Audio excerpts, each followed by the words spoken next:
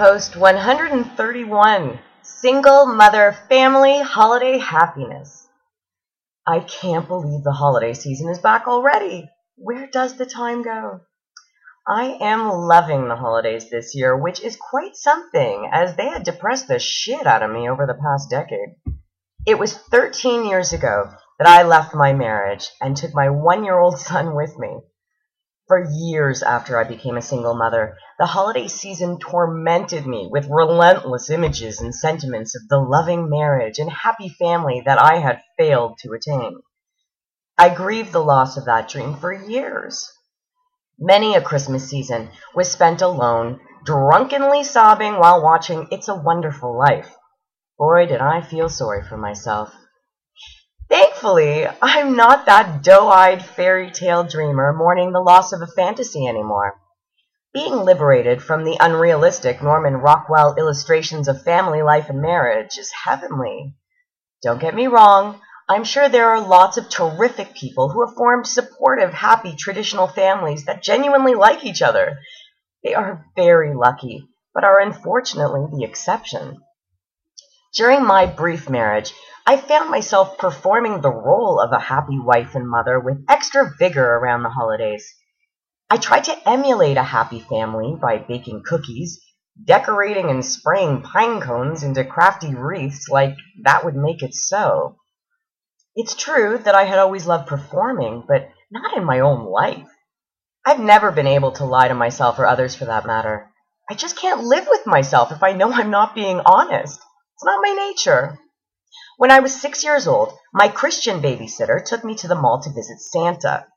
I was very uncomfortable about that excursion. I was Jewish and understood that Santa didn't care about the Jews or give them presents. But my babysitter made me, for whatever reason, go sit on Santa's lap. I had a major inner conflict brewing. It wasn't right for me to be there and waste Santa's Christian time. When Santa asked me what I wanted for Christmas, I told him that I had a secret. He leaned in and I whispered, "I'm Jewish." Santa then leaned over and whispered in my ear, "I have a secret too. So am I."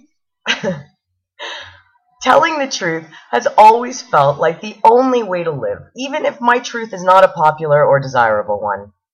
I knew that all the pine cone crafty scrapbooking activities in the world weren't going to improve my marriage, my or my son's life in any real and meaningful way.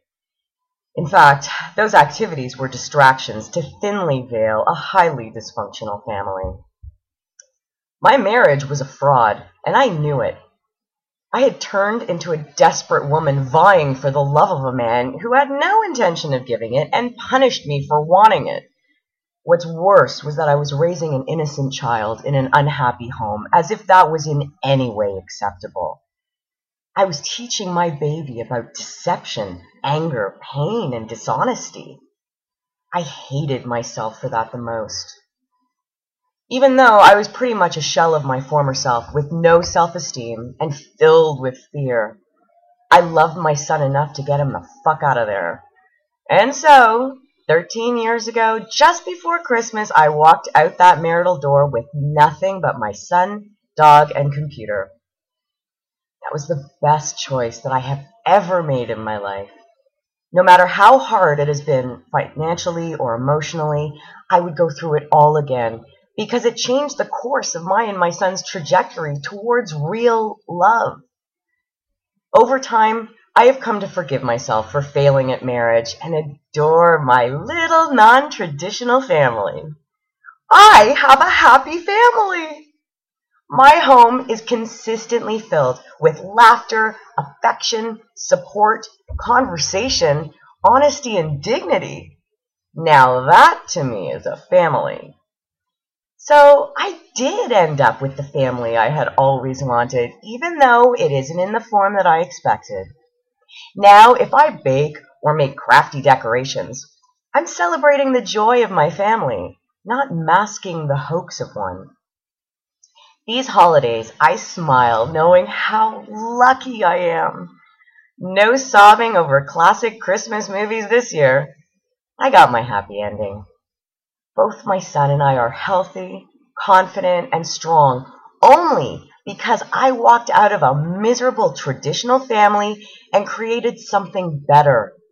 I'm so grateful that I hung in there long enough to come out the other side of my heartbreak, disillusionment, and sadness, as it really was an opportunity to live, maybe for the first time in my life.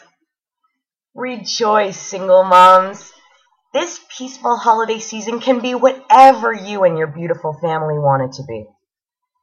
Focus on what you have versus a fantasy that very few people ever truly attain regardless of their window dressing.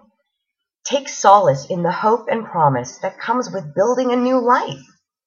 Stay strong in the truth that where you are right now is so much better than where you've been. Your one-parent family is no less a family than a two-parent one, and in many cases, a much happier home.